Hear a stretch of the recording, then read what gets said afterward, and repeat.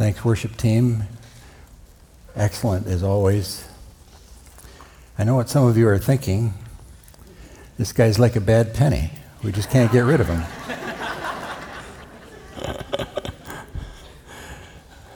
Mark's taking some time off this summer for rest and renewal, and I and some of the other pastors will be filling the spot for a few weeks.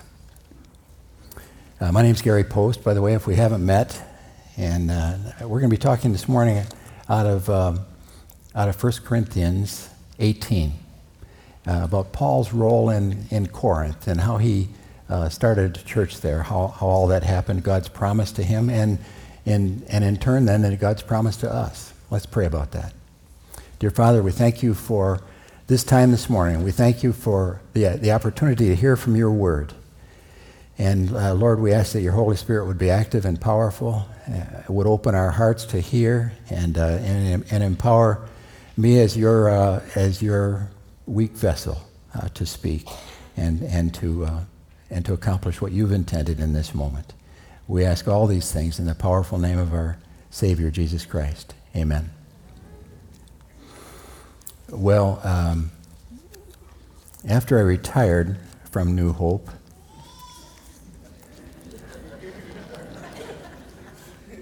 that's what I thought. No, I'm happy to help, actually. I'm Pastor Emeritus, I guess. After I retired from New Hope, so many of you were so kind, and Gene and I had the blessing of being able to go on a 30-plus day Viking ocean cruise in the Mediterranean. And we actually visited many of the same places that Paul lived and worked and ministered in. And I wanted to share a little bit of that with you. Relax, this isn't a travelogue, but I want to give you a little refresher here on geography. If you were as geographically challenged as I am, I think I missed that whole class in 7th grade probably. I'd like to show you the Mediterranean where Paul lived and worked. These arrows, these trips, are Paul's 3 missionary journeys, if you didn't know that. And you see the Mediterranean Sea there. Up above that, you see Greece and Athens, Crete. And then if you look closely, you'll see where Athens is. And right on the other side of that peninsula there is Corinth. That's what we'll be talking about today is Corinth. If you cross the Aegean Sea there, you'll see there's Ephesus. And when you look, this map is not current day. This is the countries and the regions that they were as of the time of Paul. And so you see Galatia, Bithynia, Pontus. We'll read today that Aquila came from Pontus. That's where he came from. Gene and I did a pre-trip in Cappadocia before the cruise, and we visited some underground cities there, underground churches where Christians hid out in the 3rd and 4th century. And we also went hot air ballooning, which was a lot of fun. Who knew that Cappadocia was one of the hot air balloon capitals of the world? And then you see some of these others: Laodicea, Miletus, Lycia, Smyrna, Pergamum. Many of the names that you've seen in the Bible. Philippi, right up at the top of the Aegean Sea there. Philippi, Thessalonica, right up there. This is the area that Paul worked in. And then over in Italy, the far left, way up in the upper left-hand corner, you see where Rome is in relationship to Greece. And that whole area, Galatia, under the Black Sea there, that whole area is now modern-day Turkey. So many of the areas that Paul worked in are now in Turkey. And that's where we started, Istanbul to Barcelona. 23 ports, some of the same ports that Paul sailed into. And I want to show you just a few pictures of what some of that looked like. We walked the same streets and we're in some of the same cities that Paul was in. This is an artist's conception of what ancient Corinth might have looked like. Notice right in the center there's a central fountain, and then there's also, right behind that temple, there is a raised area called a bema. And these are just some pictures of some of the ruins that we took while we were there. One of the impacts, this is actually part of the bema. You might have guessed that ramp wasn't there in Paul's day. I have a couple more pictures that I'll show you, but the bema was a raised platform in which, we'll read about it, on which Gallio spoke to the crowd and made his ruling about Paul. That's where that occurred. The mountain that you saw in the background was Acrocorinth. There's a fortification on top of that. To get up there, I can't imagine what that would have been like to get up there in Paul's day. We took a tour bus, which was a little bit easier. But this is the view from Acrocorinth, that fortification. The temple of Aphrodite was also up there. That's where people went up to worship. And this is that fortress. It overlooks ancient Corinth and the Bay of Corinth that you see there, out in the Aegean. So that's just a little bit I want to give you a visual as to what some of the ruins look like, and then what it may have looked like in Paul's day as well. And I found myself intrigued by Paul's life as we walked through some of those areas like Corinth and Ephesus, walking through some of those ruins, and what he endured for the sake of the gospel. So much so that I read a couple biographies of Paul when I got back, one by John Pollock, an historian, and another one by N.T. Wright, the theologian. But our focus will be today on what Paul accomplished, what God accomplished through Paul as he worked in Corinth. Let me give you a little history and background of Corinth. Corinth was truly an ancient city. I mean, it was occupied from the earliest times. In 146 BC, the Romans destroyed it, actually. It was a thriving trade center at that time. The Romans destroyed it in 146 BC and then rebuilt it again 100 years later. Corinth was right on an isthmus, a narrow piece of land that was the area where there were prime trading routes, both land and sea. So it was just a very busy, it had 2 seaports, and just a very busy in terms of trade at the time when Paul visited there, which was 51 AD, 51 years after the birth of Christ, approximately. It was a bustling metropolitan Greco-Roman city with about 250,000 people, more or less, depending on, there were hundreds and literally thousands of slaves during that time that were involved in commerce.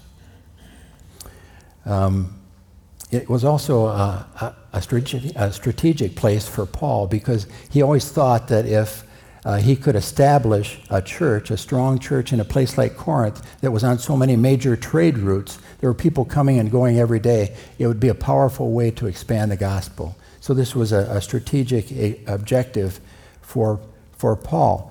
But it was also an idol-worshiping, sex-saturated culture.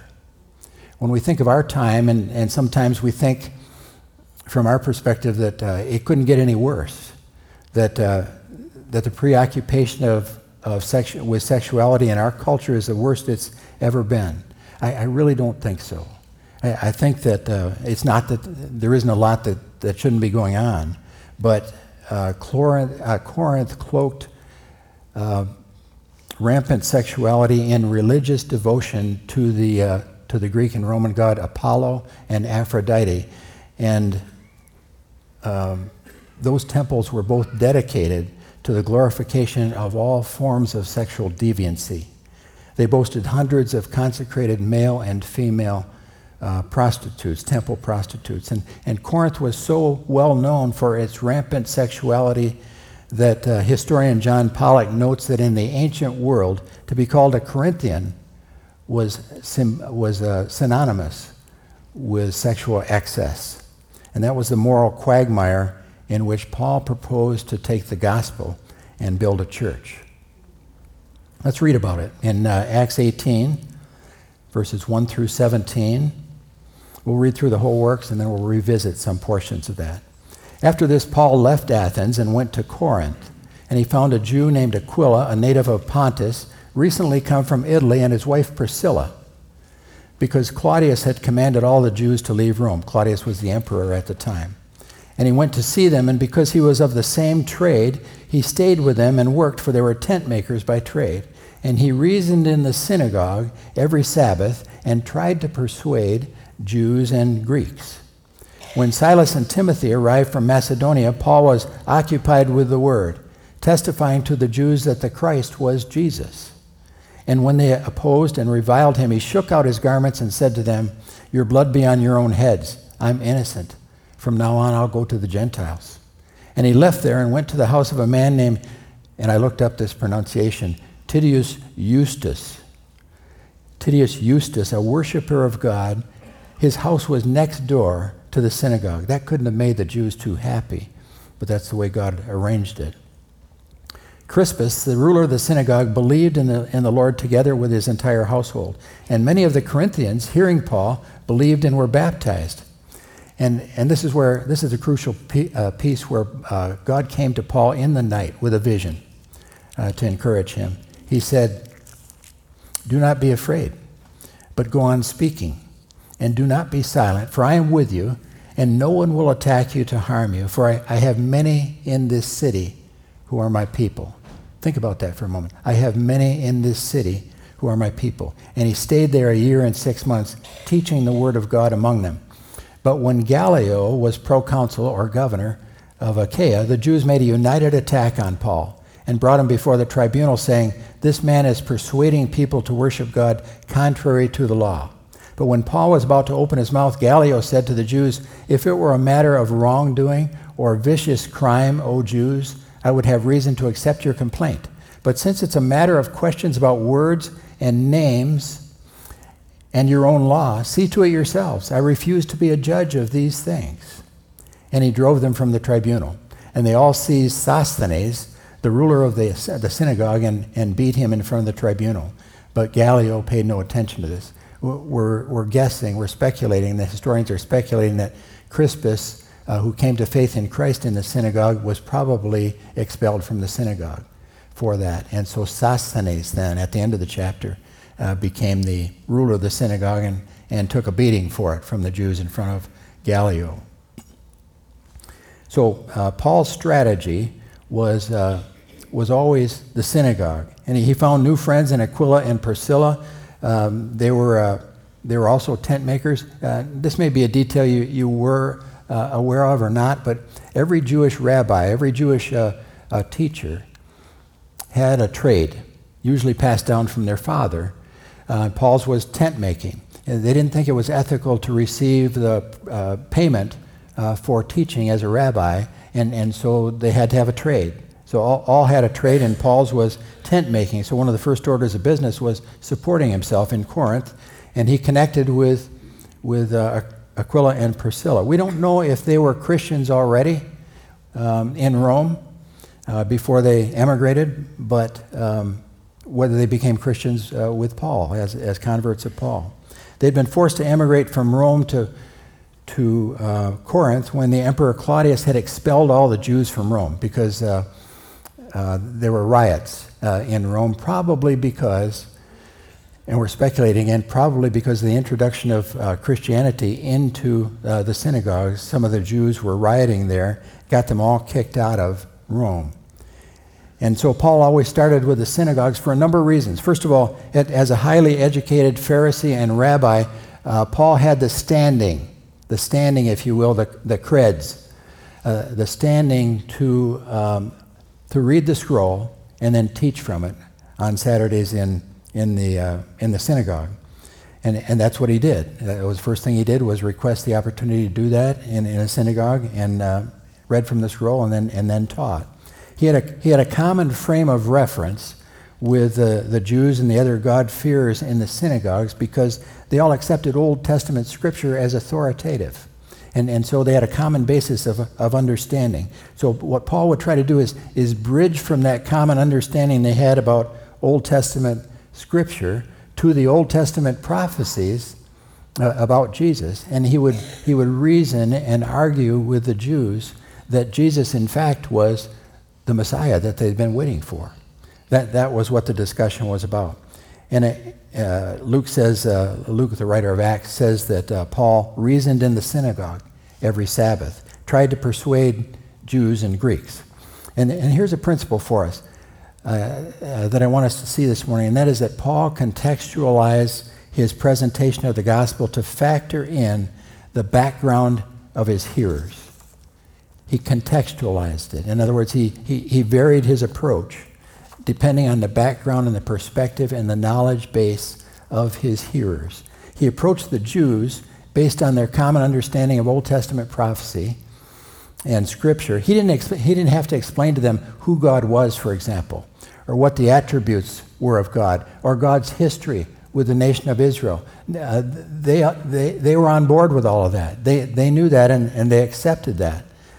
So his role was to convince them that Jesus was the Messiah that had been prophesied about.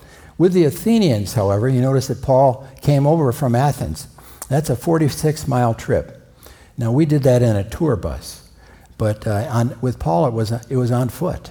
So that was a difficult transit, and a lot of that country is mountainous as well. So just to go from Athens to Corinth was quite an endeavor.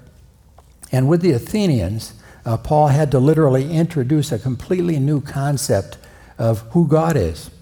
What has he already done in creation? What are his plans to rescue us through Jesus Christ?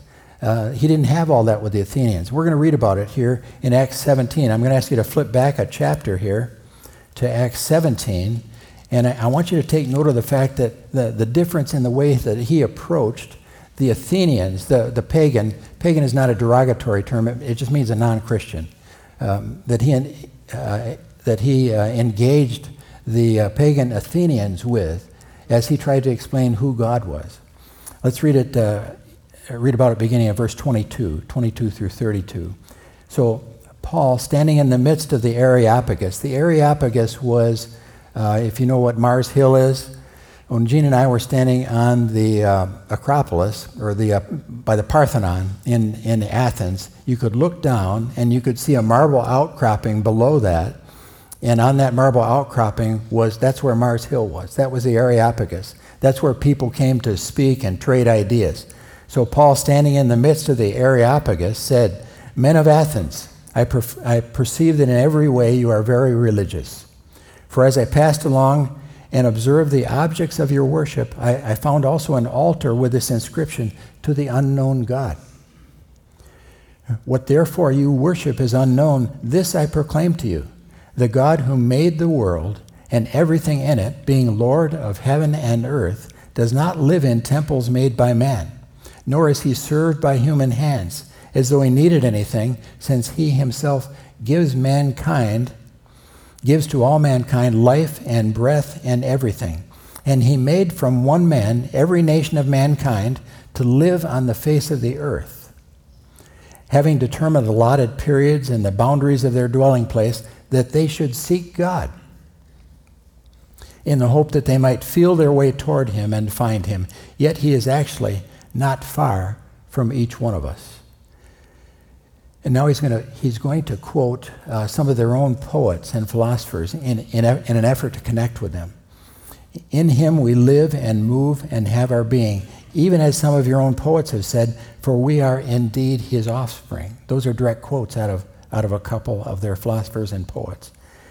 And then in verse 29, "Being then God's offspring, we ought not to think that the divine being is like gold or silver or stone, or an image formed by the art and imagination of man." He's explaining who God is. "The times of ignorance God overlooked, but now he commands all people everywhere to repent, because he has fixed a day on which he will judge the world in righteousness by a man whom he has appointed, and of this he has given assurance to all by raising him from the dead." And of course, that's where they lost him, because he was claiming something supernatural. And many of the Greeks at that time didn't believe even in a life after death, let alone a supernatural event like a resurrection. But what I want you to take note of is the difference between the way he engaged with the Athenians and the difference and the way that he engaged with the Jews in the synagogue. Two different audiences, right? And therefore two different ways of engaging. Notice what he did with the Athenians. First of all, he complimented them on their obvious religiosity. He connected with them on that level. And then he used the instance of the unknown God as a bridge. He says, let me tell you about your unknown God. He introduced the real God of the universe as a creator of the universe, the creator of all mankind, the sustainer of the mankind and the universe. And then he corrected some of their misunderstanding about God's attributes. He said, God desires us to seek him as opposed to their superstitious obligations as part of the temple rituals. And then he used words from their own poets to bridge from their understanding what they found familiar to what was new about God, to a clear statement finally that God requires repentance and belief. So all of that was in that little sermon that he gave to the Athenians. But see how different it is from what he did with the Jews, the way he talked about Jesus to the Jews. The point here is that just like Paul, we have to tailor our approach to the background and the understanding of the individuals that we share Jesus with. The truth of God's word never changes, does it? But the way we present Jesus Christ to the various people in our network of relationships is not a one-size-fits-all proposition. Let me share with you one of the resources that I think might be useful to you. This little booklet is one that Kyle Denny is using in his evangelism training. It's happening on Wednesday nights right now. It's called Before You Share Your Faith, 5 Ways to Be Evangelism Ready. One of the issues, I'll talk about it a little bit more later, but one of the issues that he deals with there is contextualizing the gospel, understanding the background of the person that you're talking with before you share your faith. It's a great little primer. It's only $5.50 on Amazon. You can order it. And it's in your notes. If you have the notes, I included the reference in your notes. But it's a great little primer that will sharpen your skills on how to relate to other people who do not yet know Jesus, and then prepare yourself to share the gospel with them. Well, Paul was rejected by the Jewish leaders. Luke writes that the Jewish leaders opposed and reviled him in verse 6. Paul responded by shaking out his garments and saying their blood was on their own hands. Now, everybody that heard that would have recognized where that came from. That came right out of Ezekiel 33. Where the messenger, in Ezekiel 33, the messenger is absolved of the responsibility for those people they're speaking to if they fail to heed the warning. The messenger is absolved of the responsibility. So they would have known exactly what he was talking about. But notice that Paul pressed on. He wasn't dissuaded by the hostility and opposition there. And in the same way, folks, when we share Jesus Christ with people, there may be some who don't want to talk about it, or who are actively opposed, or who feel like it's none of our business, or who are even hostile, as they were in Paul's day. There is hostility to the gospel. But that doesn't mean, when we experience opposition, that doesn't mean that is a sign from God that we should stop speaking. It wasn't for Paul. He didn't quit just because people disagreed with what he was saying. Jesus told us the gospel itself will be an offense to some people. He said, in this world you will have trouble. Yes, we need to be as winsome and as gentle and as persuasive as we can, and as loving as we can, as gracious as we can. But some people will be offended. That is not a sign from God that we should stop speaking.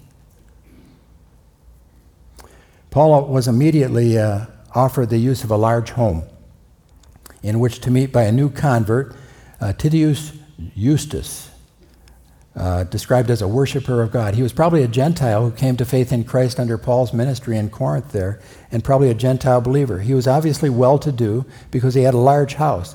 Gene and I saw a number of those homes in not just Corinth, but Ephesus in particular. They always contained a large courtyard. And if you were a wealthy person, you probably had your own fountain. Keep in mind there was no running water. But if you had your own fountain, that large courtyard in the midst of the house with a fountain in the center and mosaic tiles all the way around the fountain, if you can imagine that, beautiful mosaic tiles. That would have been the kind of place where Paul would have set up church. And Eustace said, why don't you use my place? And so John Pollock, the historian describes what that scene may have looked like on Sunday mornings. He says, when the news spread in the city that Paul had been forced out of the synagogue, pagan Corinthians began at last to flock into the church. Until early on any Sunday morning, the lawn and mosaics surrounding the fountain in the house of Gaius Titius Eustace were covered by men and women, sitting separately, all eyes on Paul as he preached, and on Silas or Timothy as they baptized afterwards. And Pollock goes on to point out that they met at dawn on Sunday mornings. The reason that would be the case is because Sunday was an ordinary day to the Jews. They worshiped on Saturday. That was their holy day. So Sunday would have been okay for the Jews to meet, and they met very early. I don't want to hear anybody complaining about getting here at 9 o'clock on Sunday morning, because they met at daybreak or before daybreak on Sunday mornings, because it had to be at a time when even slaves could meet. Many of the slaves were part of Paul's church in Corinth. They had to get up early. They had to go to work. So on Sunday morning, they came there early to worship and to hear from Paul. Well, Paul had fears, and God gave him this wonderful promise. We tend to think of Paul as indomitable, and we don't know precisely why God chose this particular moment to encourage him. But it could well have been the apprehension that Paul had about what had happened to him previously, and he didn't want to see a recurrence of that. He was beaten with the 40 lashes minus one, I think, 5 times, I think. And he certainly didn't want a recurrence of that if he could avoid it. And then he was expelled from some of the cities where he had hoped to work longer. So he didn't want that to happen in Corinth when his ministry was showing such promise to begin with. So this is God's promise to Paul in verses 9 through 11. Well, one night, God came to Paul in a vision. He didn't do that lightly, so it must have been serious. One night the Lord spoke to Paul in a vision, "Do not be afraid. Keep on speaking. Do not be silent, for I am with you, and no one is going to attack and harm you, because I have many people in this city." So Paul stayed in Corinth for 1.5 years, teaching them the Word of God. In other words, God already knew that there were many in Corinth who would ultimately come to faith in Jesus Christ once they had the opportunity to hear the gospel message. Paul's job was to continue to speak, not be silent, continue to speak the truth about Jesus Christ and to let the Holy Spirit do the rest. And this message, God's message to Paul here, is also his message to us, folks, that God has placed each of us into a network of relationships by design, because he knows that he has many people in this area, in our networks of relationships, that do not yet know Jesus Christ, but need to hear about him. That's our job. It's our job to speak, not to be silent, knowing that God is with us, just as he was for Paul. So our job is to, first of all, pray by name for those we know who are not yet believers in Jesus Christ. Pray that God will create opportunities to speak about what Jesus has done in your life, why you're a follower of Jesus Christ. The most powerful testimony you have is why are you a follower of Jesus Christ? What has Jesus done in your life?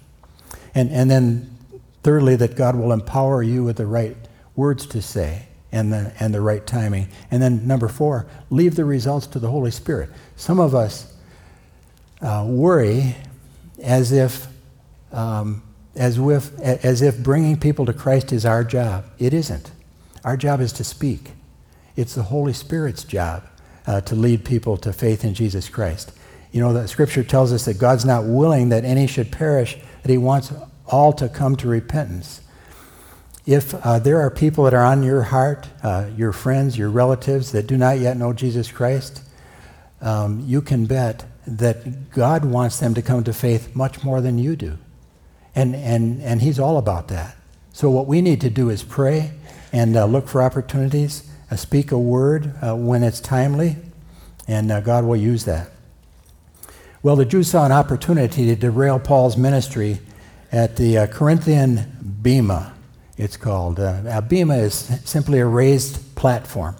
And you may have seen part of that in the artist's sketch that you saw earlier. I'm going to show you another picture here shortly.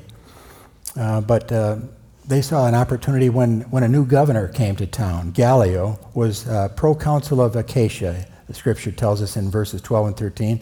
The Jews made a united attack on Paul and brought him before the tribunal, saying, "This man is persuading people to worship God contrary to the law." So you'll see a picture of a couple pictures of the bema. This is a judgment seat. Actually, it's a raised platform. But anything that happened in terms of orators who came in, public figures like governors that wished to address the people, this is where that occurred. The bema, this raised platform. And it was right in the middle of the Roman agora there, the marketplace, between all the shops. And so people, the whole town would come out and would listen from that perspective. Lucius Junius Gallio, was the brother of the great Roman philosopher Seneca. Some of you may remember that name. Seneca, in turn, was a favorite of the Emperor Claudius, who was in power at the time. And we know the exact date of Gallio's appointment because of a fragment that was found at Delphi nearby that indicated when he was appointed to that position in AD 51. So he got there just sometime after Paul did. And because he was the governor of what was the most powerful and important province in Greece at the time, his decision would be monumental, would set a precedent going forward. So it had huge implications for the spread of the gospel. The Jews already had the right. You may not have known this detail. I didn't. The Jews already had the right as an established religion under Roman law to worship God in their synagogues, and then to be exempted from the idol worship that the other citizens were required to perform in those pagan temples. But what the Jews were, here's the fine legal point. What the Jews were trying to convince Gallio of was that Paul was trying to establish a new religion which would have been in violation of Roman law and could have subjected Paul to the death penalty. So because of, the stakes were very high, but because of Gallio's position and influence, his decision would set a legal precedent that could either stall the spread of the gospel or rapidly accelerate its growth. Paul was all ready to speak in his defense. He was an articulate man. He was trained as a lawyer, so he was in a great position to argue. But God decided otherwise, and Gallio did too. Gallio had already made his decision before the Jews finished speaking. We read in verse 14 through 16, when Paul was about to open his mouth, Gallio said to the Jews, "If it were a matter of wrongdoing or vicious crime, O Jews, I would have reason to accept your complaint. But since it's a matter of questions about words and names and your own law, see to it yourselves. I refuse to be a judge of these things." And he drove them from the tribunal. When I read that, the verse that came to my mind was Proverbs 21:1, where we read, "A king's heart is like streams of water in the Lord's hand. He directs it wherever he chooses." You see, God influences rulers and the decisions they make, and he was true to his promise to Paul in influencing Gallio, giving Paul Gallio's favor in this situation and opening the door to the spread of the gospel. Paul's response had to be, "Thank you, Lord." God was faithful to his promise to Paul. But Gallio's decision had enormous implications for the gospel. This was really a pivotal point in the ministry in Asia, Greece of the time. Gallio's decision, Gallio had made, had changed Rome from God's persecutor to God's protector. Rome became God's protector in Corinth and allowed him to preach freely about Jesus without interference from anyone else. Because Gallio ruled that Christianity was not a new religion, was not a violation of Jewish law, but was in fact a mere extension of the Jewish religion that Rome already tolerated. And N.T. Wright puts it this way: this was a momentous event in the history of the church, and one wonders if even Paul had seen it coming.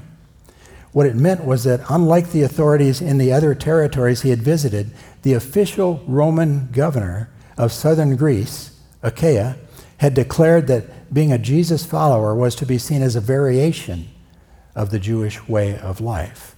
So here's a practical implication, something that really opened up the gospel. Not only were the Jews exempted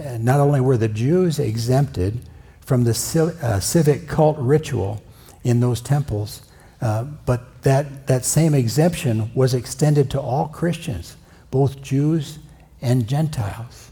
So a Gentile who came to faith as a Christian under Paul's ministry no longer had to attend the pagan cult rituals in the temple.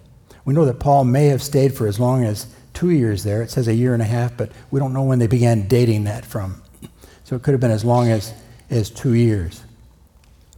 It's also significant, I think, in God's providence going forward through the centuries, that bema that we looked at just a few minutes ago, that bema actually became the site of a Christian church later on, during the Byzantine era, probably after 400 AD sometimes, that became the site of a Christian church. When Jean and I visited there, we were standing on that bema, we found a marker stone left many years ago. I don't know when it was left.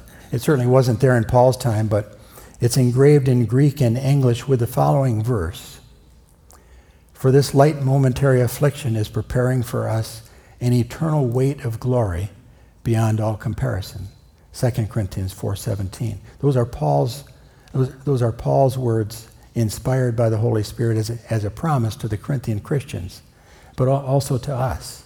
Light momentary affliction and an eternal weight of glory. Well, what can we learn from Paul's story? God places us each in networks of relationships with people who do not yet know Jesus Christ. And God desires that we be willing and prepared to speak to others about our faith in Jesus. Peter put it this way, the Apostle Peter, but even if you should suffer for righteousness' sake, you will be blessed.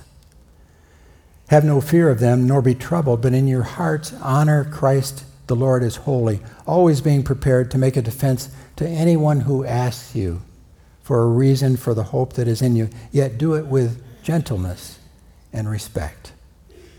Notice that Peter says you may experience rejection, but God will bless you anyway. God will bless you, especially if you experience rejection. We should be prepared to explain why we have chosen to follow Jesus. What difference has he made in our lives? That's the most powerful testimony, most powerful witness that you have. And it's indisputable, folks, when you talk about why Jesus is important to you. And we need to share in a way that is gentle and loving and respectful. We also learn that God has many people in this city. I often prayed in the staff meetings from Acts 18 that I said, Lord, we know that you have many people in this city. We ask you to move their hearts to engage with us here at church, and for each one of us, ask that you prepare us to engage with them, that we would engage with them wisely in a way that advances the kingdom and draws them to Christ. Our job is simply to speak about our faith in Jesus and leave the results to the Holy Spirit. Sometimes we fret over how badly we've shared, how we feel inept at what we do. But God uses our words, even if they're not perfect. He's not looking for perfect evangelists here. He's looking for people who are talking about their own experience with Jesus.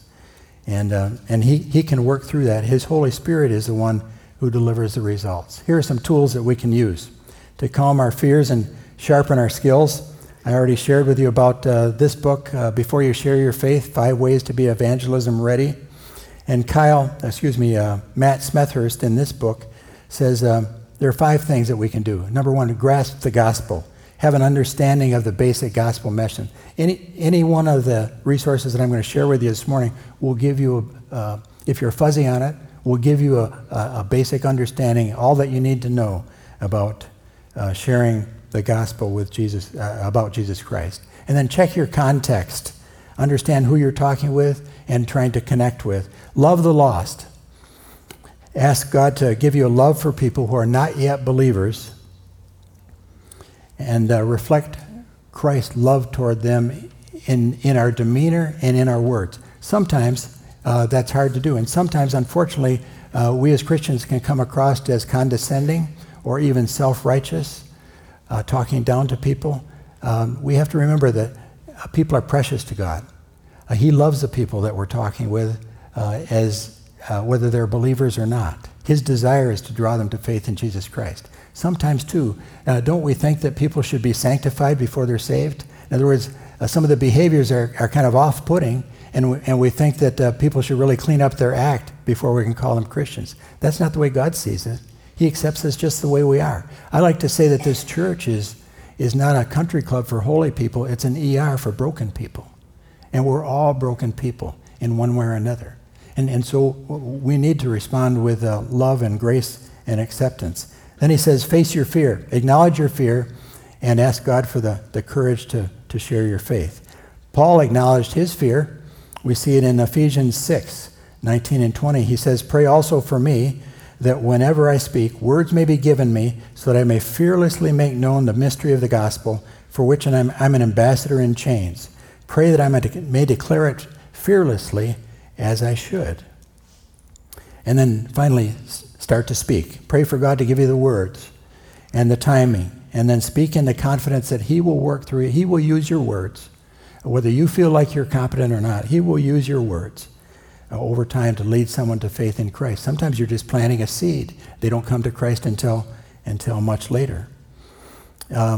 And that's a good point, that you and I, when we speak to somebody about Jesus, we don't have to feel an obligation to close the deal, as it were.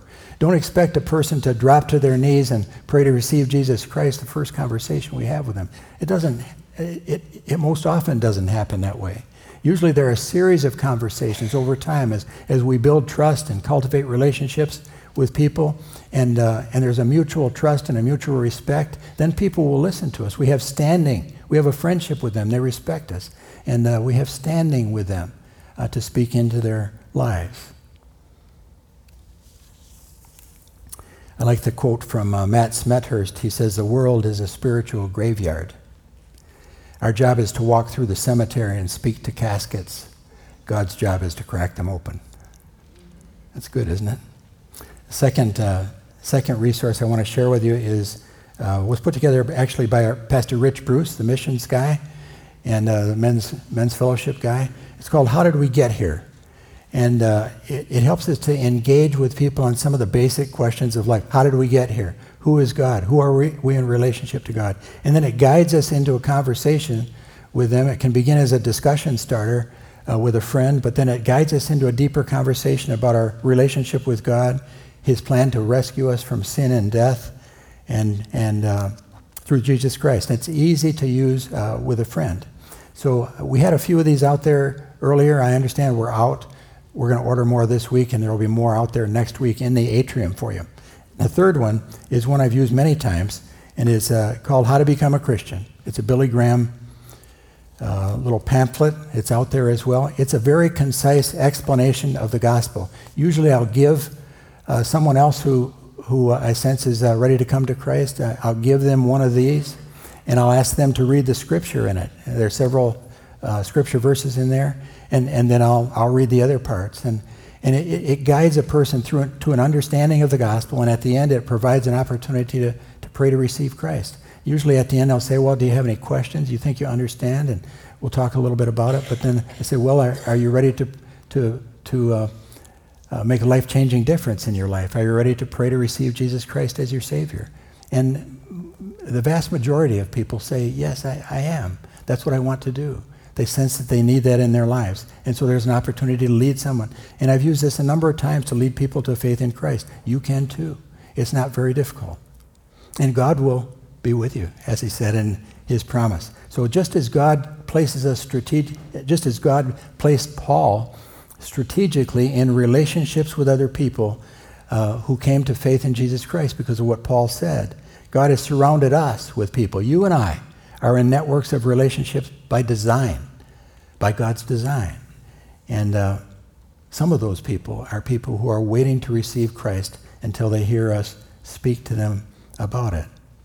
The Apostle Paul put it best when he described it in his letter to Corinthians, both our role as representatives of Jesus Christ and the heart of the message. He says in 2 Corinthians 5:20, therefore we're ambassadors for Christ, God making his appeal through us. We implore you on behalf of Christ, be reconciled to God. For our sake he made him to be sin who knew no sin, that in him we might become the righteousness of God. I'm going to share with you a quick story. Back in 2011, I was diagnosed with cancer. I had colon cancer. And when I got that diagnosis, I asked God, I said, I don't know why you've allowed this into my life, but I just entrust you with it. And you take this cancer and teach me what it is that you want me to learn. So over time, I began to understand that part of it was, he said, that's part of your equipping for ministry. But he also had people that he wanted me to connect with. First day I walked into Sparrow Cancer Center, I had surgery and then a month of radiation. So I went there for radiation. First day I walked in there's a guy sitting against the back wall. He had a Harley Davidson cap on, and he looked like death warmed over. And I found out he was getting both chemo and radiation at the same time. It's some kind of esophageal cancer. His name was Rick. Well, I'd rode motorcycles for years. And so I just sensed that God was saying, he's one of the reasons you're here. So I went and sat next to him. We struck up a conversation. We became friends over time. And he was very sick. There were times when he couldn't get his treatments. His blood count was way off and so on. So one night he emailed me late in the evening, and he said, Gary, you seem to have such a peace about what you're going through. Whatever it is, I want that too. I said, I can help you with that. So we met, and actually he had been hospitalized, and we met, and he explained the gospel to him just like we talked about here, and he received Jesus Christ as his Savior. And then I prayed for him for his healing, and he was healed, and he completed his treatments. He left. He retired. Last I knew, he was riding Harley Davidsons in Florida. He still owes me a ride on a Harley Davidson, by the way. But that's an example of how God positions us in people's lives, in order to change the whole eternal trajectory of their lives. And he will do that in your life as well. And I'm sure he has for many of you. Many of you have touched other people, and you'll get to heaven and somebody will step up to you and say, you may not remember me, but remember when we had that conversation back in, and you'll find that maybe you're the reason that they're in heaven in God's providence. So, life is short. Let's determine to represent Jesus Christ well in this place, at this moment in history. This is our time. To those people around us who are waiting to hear the life-changing news about Jesus Christ. Let's pray. Dear Father, we thank you for the great gift of your Son, Jesus Christ, first of all. We thank you for the opportunity to represent you. You told us we're your ambassadors, and so we pray that you give us a heart for the people who do not yet know you as their Savior. We pray that you direct us to them in your providence. We pray that you'd equip us and give us a passion to share the difference that Jesus has made in our lives and to change their eternal destiny as a result. We ask these things in the powerful name of our Savior, Jesus Christ. Amen. Thanks for your time, folks, and have a great week.